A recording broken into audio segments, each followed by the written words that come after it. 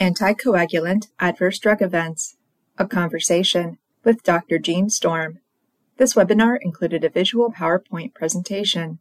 To view a video recording, visit the link in the description of this podcast. Good afternoon and welcome to our series of webinars focused on bringing you information about COVID-19 related topics. The information in these weekly webinars is geared toward long-term care and skilled nursing facilities, but we encourage everyone who's interested to attend.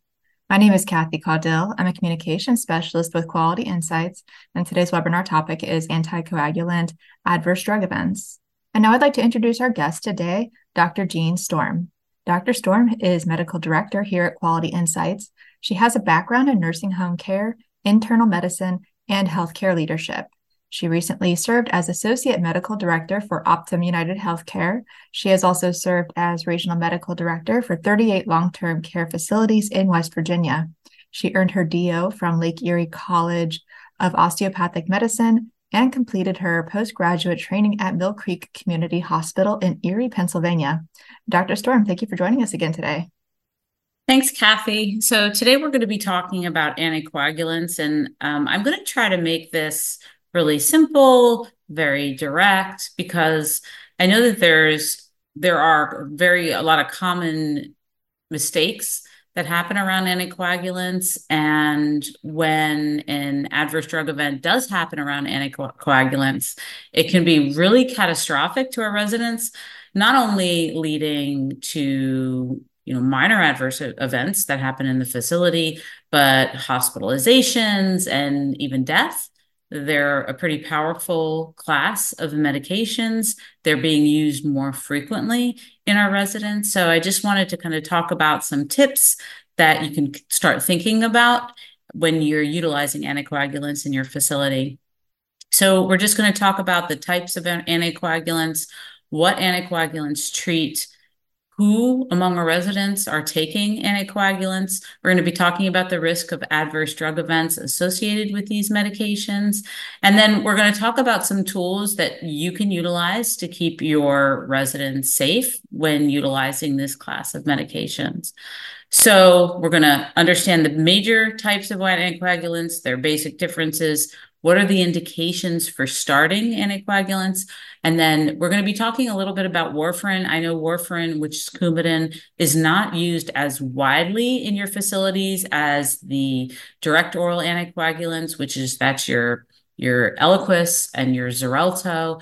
I know that Coumadin or warfarin is not used as frequently anymore, but we still have a lot of residents who are taking warfarin, and so we really have to pay close attention to those INRs. So I'm going to be giving you some tips around INRs. And then we're going to talk about the differences in dosing protocols between Eliquis and Xarelto, because there are differences in the dosing protocols, and I see a lot of mistakes around the dosing. So we want to make sure that the dosing is appropriate so we don't increase the risk of bleeding in our residents. So we have to be really careful. So when we talk about anticoagulants, so when we're talking about anticoagulants today, I know what you might be saying initially is that I don't see any aspirin or Plavix on this list. So technically, when we think about blood thinners on a whole, we would be including our aspirin and our Plavix, but those are a type of medication called antiplatelet agents. So we really don't include them in our anticoagulant medications. So when we think about our anticoagulants, we think about vitamin K antagonists. That's an antagonist means we can use vitamin K to kind of reverse warfarin, reverse Coumadin. So warfarin or Coumadin is a vitamin K antagonist. Then we have our low molecular weight heparin, our unfractionated heparin. That's our Lovenox or our enoxaparin and heparin. So that's that class of medication. And then our direct thrombin inhibitors are gargatroban, dabigatran. Probably not a lot of residents that you're seeing. It's probably pretty rare that you see residents getting these medications. And then we have what are called our factor 10A inhibitors, or our direct oral anticoagulants, or our DOACs. You hear them being called. And that's the class of medication that we're going to be talking a lot about today. That includes our Eliquis and our Xarelto. So we're primarily going to be gearing the conversation towards warfarin and Eliquis and Xarelto. But if you feel like you need some education around heparin, or enoxaparin, which is your Lovenox, feel free to reach out. I certainly can give you some education around those medications as well, but just trying to keep the educational module kind of brief. So what do anticoagulants treat? Primarily, they treat venous thromboembolism. That's a VTE. Those are our PE, our pulmonary embolism, and our DVTs. So those two things are included in our venous thromboembolism VTE umbrella. So that's our DVT and our PEs. And then AFib. And why do we put patients on anticoagulants who have AFib? Because we want to prevent a thromboembolic stroke. We know from research that atrial fibrillation, because of the way the heart beats with atrial fibrillation, that it's not regular. It's kind of caused some stagnant areas. So clots can develop in those stagnant areas and then travel onto the brain and cause a blockage in the arteries, and that's a stroke. So that's why we anticoagulate individuals who have atrial fibrillation, so we can kind of help keep that blood flowing and reduce risk of clots. So there are a lot of individuals who are taking anticoagulants, and this has increased over the last few years, especially in individuals who are older, which are our residents. So anticoagulation initiated within 12 months after atrial fibrillation increased from 20.2% in 2010 to 32.9% in 2020. So a lot more of our older adults are taking the anticoagulants, though it's interesting that anticoagulant initiation is less when we have residents who have an older age, they have dementia, they have frailty, or they have anemia. Something to think about. This is a little bit controversial. The American College of Cardiology thinks that these individuals, maybe we need to look harder at anticoagulating them, but it's hard when we have individuals in nursing homes that perhaps they have their length of life is less, and we don't want to accelerate that. If an individual has a fall, they might have a brain bleed, and that might actually shorten their life. So we really have to think about it. Many older adults are receiving the incorrect dosage. I've seen it so very much. And, we kind of count on pharmacy to catch things or other individuals to catch things. But I think it's important that when you're in healthcare, you realize that if you see a mistake, you need to take care of that mistake, whether it is report it to somebody else, fix it yourself. We are all in charge of preventing adverse events in any healthcare setting. So it's really important to know what the dosage is for these medications in case you see an error, which happens a lot. So atrial fibrillation is the most common cardiac arrhythmia. As I said, it increases the risk of stroke. As you get older, you have an increased risk of developing atrial fibrillation. So as much as 10% of individuals over 80 have atrial fibrillation. And we want to utilize our anticoagulant medications to reduce the risk of thrombosis, thrombotic disease, or stroke. We have to be very careful. Hospitalization rates due to adverse drug effects are 4 times higher in older adults. 66% of hospitalizations in older patients are due to only 4 drug classes, right? So that's pretty scary. Warfarin is up there. Insulin is very high. Oral antiplatelet drugs, so that's our aspirin or our Plavix, and then our oral hypoglycemic agents used to treat diabetes. So warfarin causes a lot of adverse drug events in our residents, so we have to be really careful. So when we start warfarin, it's important before we start warfarin that we assess the record, and we record the correct diagnosis.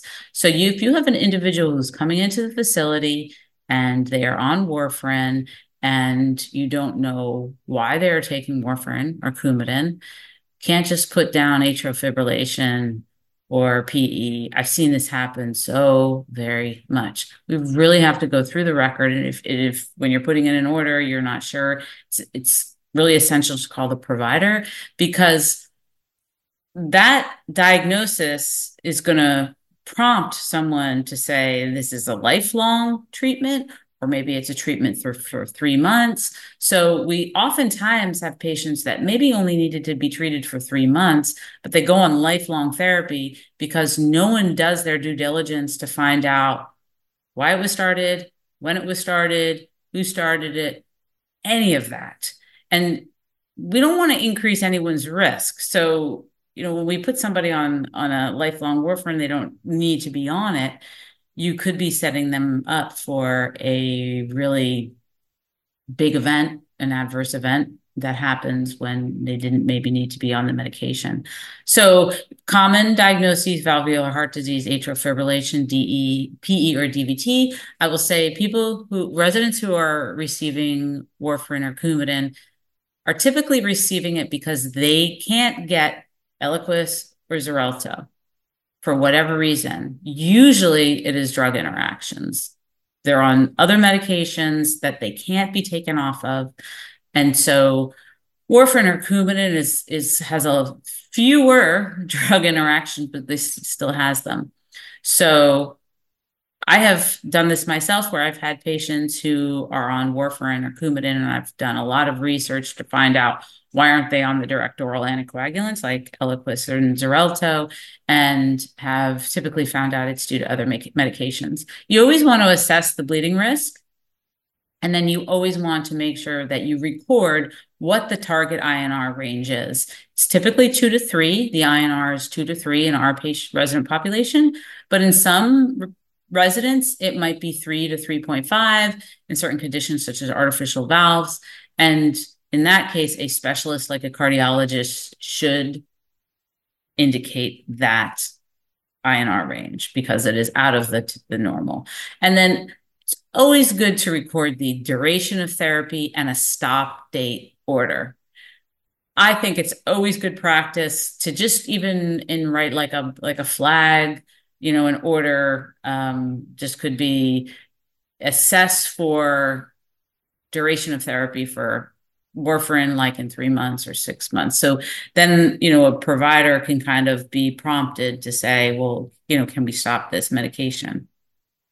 So the time and therapeutic range is the amount of time that a resident spends in that INR range, which they need to be in. So it's typically 2 to 3. So if the individual spends 100% of their time with their INR within 2 to 3, that's absolutely fantastic. They're 100% within the therapeutic range.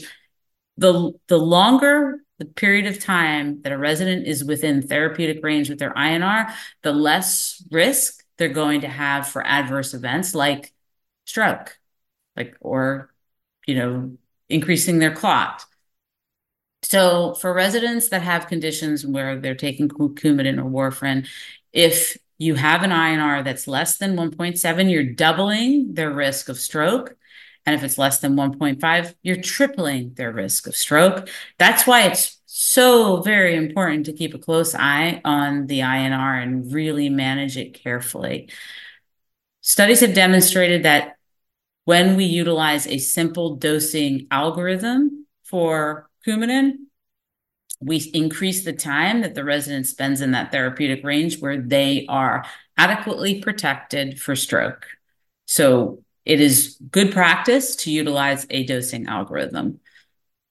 So when we look at Coumadin or warfarin in the nursing home setting, there was a study that was done that looked at residents receiving Coumadin in 25 nursing homes in Connecticut. A large number of residents, about 3,000, and they looked at the INRs of these residents over a 1-year period. And they determined the amount of time that each resident spent in each INR range. So there were the therapeutic range for the INR in these individuals was 2 to 3. So as you can see, that a good amount of time, 36.5% of the time, residents spent with an INR of less than 2. So this significantly increased their risk for developing a stroke. I know typically in the nursing home, we're very worried that the INR is too high. And there's this idea that an INR of less than 2 is not great, but it's safe. It's not safe. I mean, we triple an individual's risk for stroke if their INR is less than 1.5. We double the risk of stroke if the INR is less than 1.7. So we really have to be careful and be cognizant in making sure that we're doing our due diligence, the dosing is correct, we're checking INRs when we should be. And as you can see, about half the time, these residents were within the therapeutic range with their Coumadin.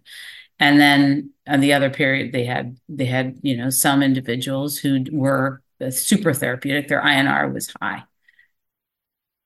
So this algorithm is based on 2 sources that I cited at the bottom of the slide, and it's a simple warfarin adjustment. INR is less than 1.5. You can increase by 20%, 1.6 to 1.9, increase by 10%. But if this is a really good tool that I have found. I developed this for nurse practitioners, a similar algorithm that I developed for nurse practitioners in facilities that I worked with. And what the facilities did was they printed out the algorithm and put it in the nurse's station just to kind of help the nurse practitioners if they weren't sure. A lot of providers, younger providers, I will say, younger than me. I'm 48. I've done a lot of work with Coumadin and warfarin. I'm very comfortable doing adjustments, but younger providers where DOACs, the Eliquis and Xarelto, are being used so much more frequently, they might not be as comfortable with Coumadin. So it's really a good idea to have an algorithm available for providers who might not be as comfortable with Coumadin dosing. We also want to make sure that, we're very careful with vitamin K. Vitamin K lasts a long time.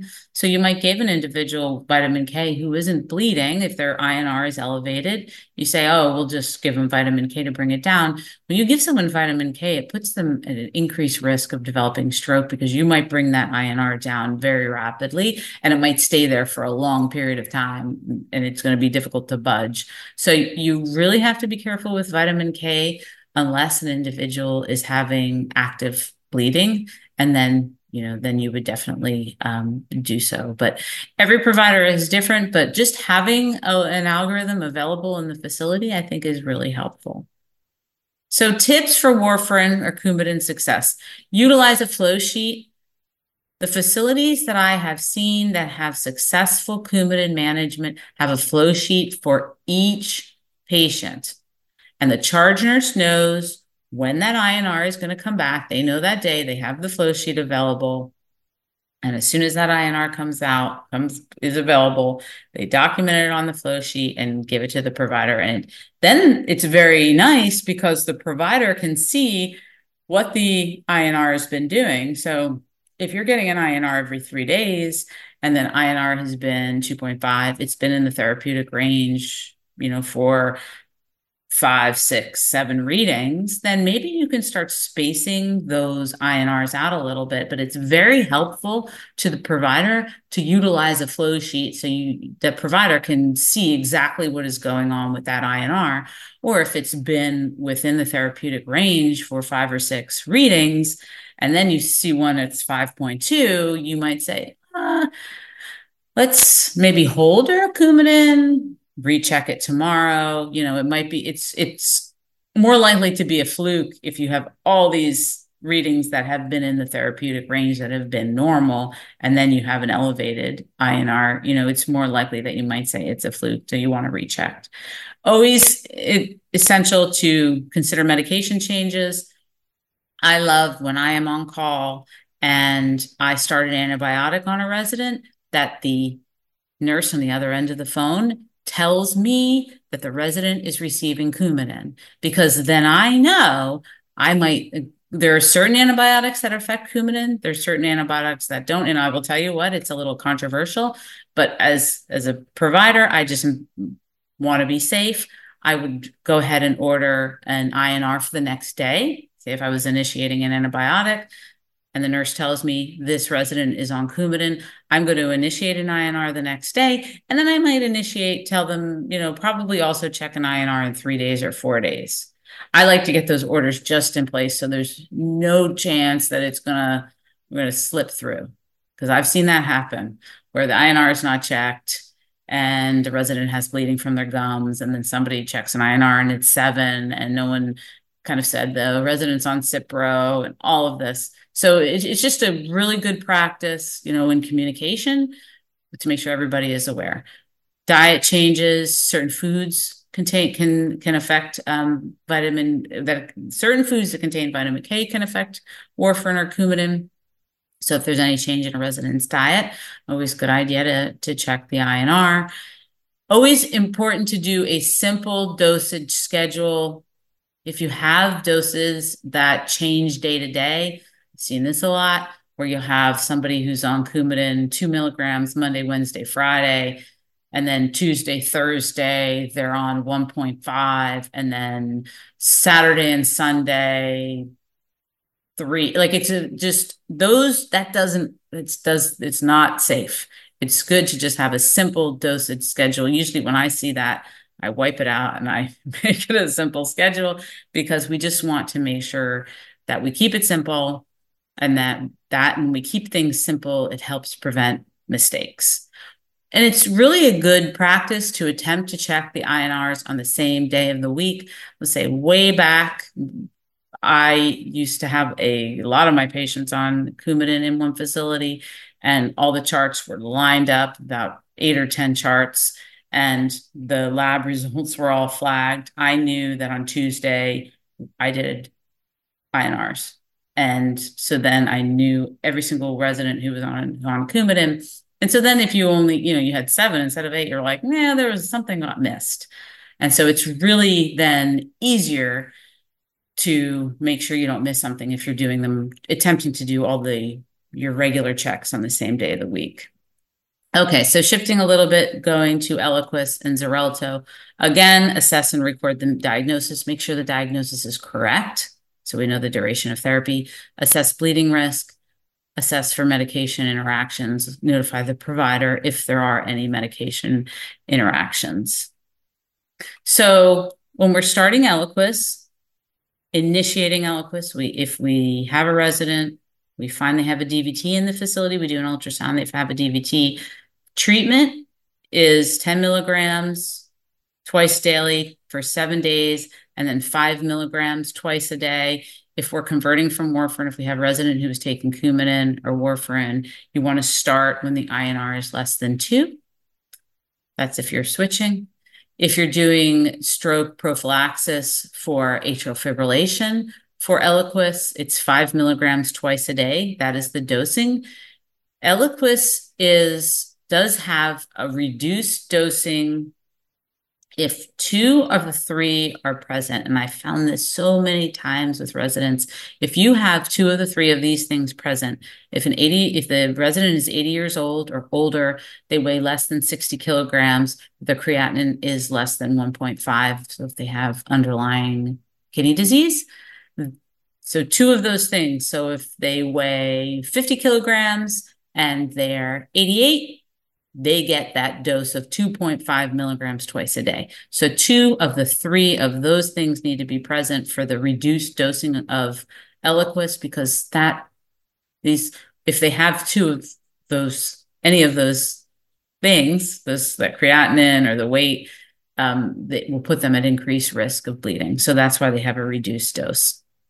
Starting Xarelto if you're treating an initial DVT or PE, 15 milligrams twice a day for 21 days, and then 20 milligrams daily.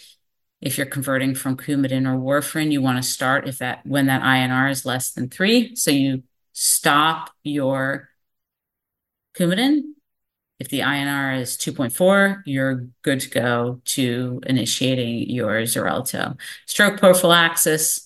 This is an individual who has AFib, say, 20 milligrams daily. If they are on dialysis or their creatinine clearance is less than 51, you want to reduce the dose to 15 milligrams daily. So bleeding risks, I'm going to talk about a little bit. This is, I think, a really good thing to document in the chart for a resident who is receiving an anticoagulant. Just a good idea to document their bleeding risk. And you can see this is how we calculate it. This is the has bled score. This is just one of them. Hypertension, abnormal renal or liver function, stroke, bleeding tendencies. Their INRs or labile. If they're over 65, they are on drugs predisposing to bleeding, like aspirin, if they're receiving aspirin, or if they drink alcohol. So we want to make sure we calculate this. This score does not mean it excludes individuals from receiving anticoagulants, but it's a really good tool to communicate with patients to say, you are at increased risk of bleeding and you are receiving these medications. I just want to communicate with you about your risk. It's super important. Shared decision making is essential in healthcare, in any place in healthcare. So the DOAC score is a fairly new, and this is utilized for Eliquis and Xarelto because those are our DOACs, and it assigns points for age, renal function, underweight status, stroke, TIA, embolism history, diabetes.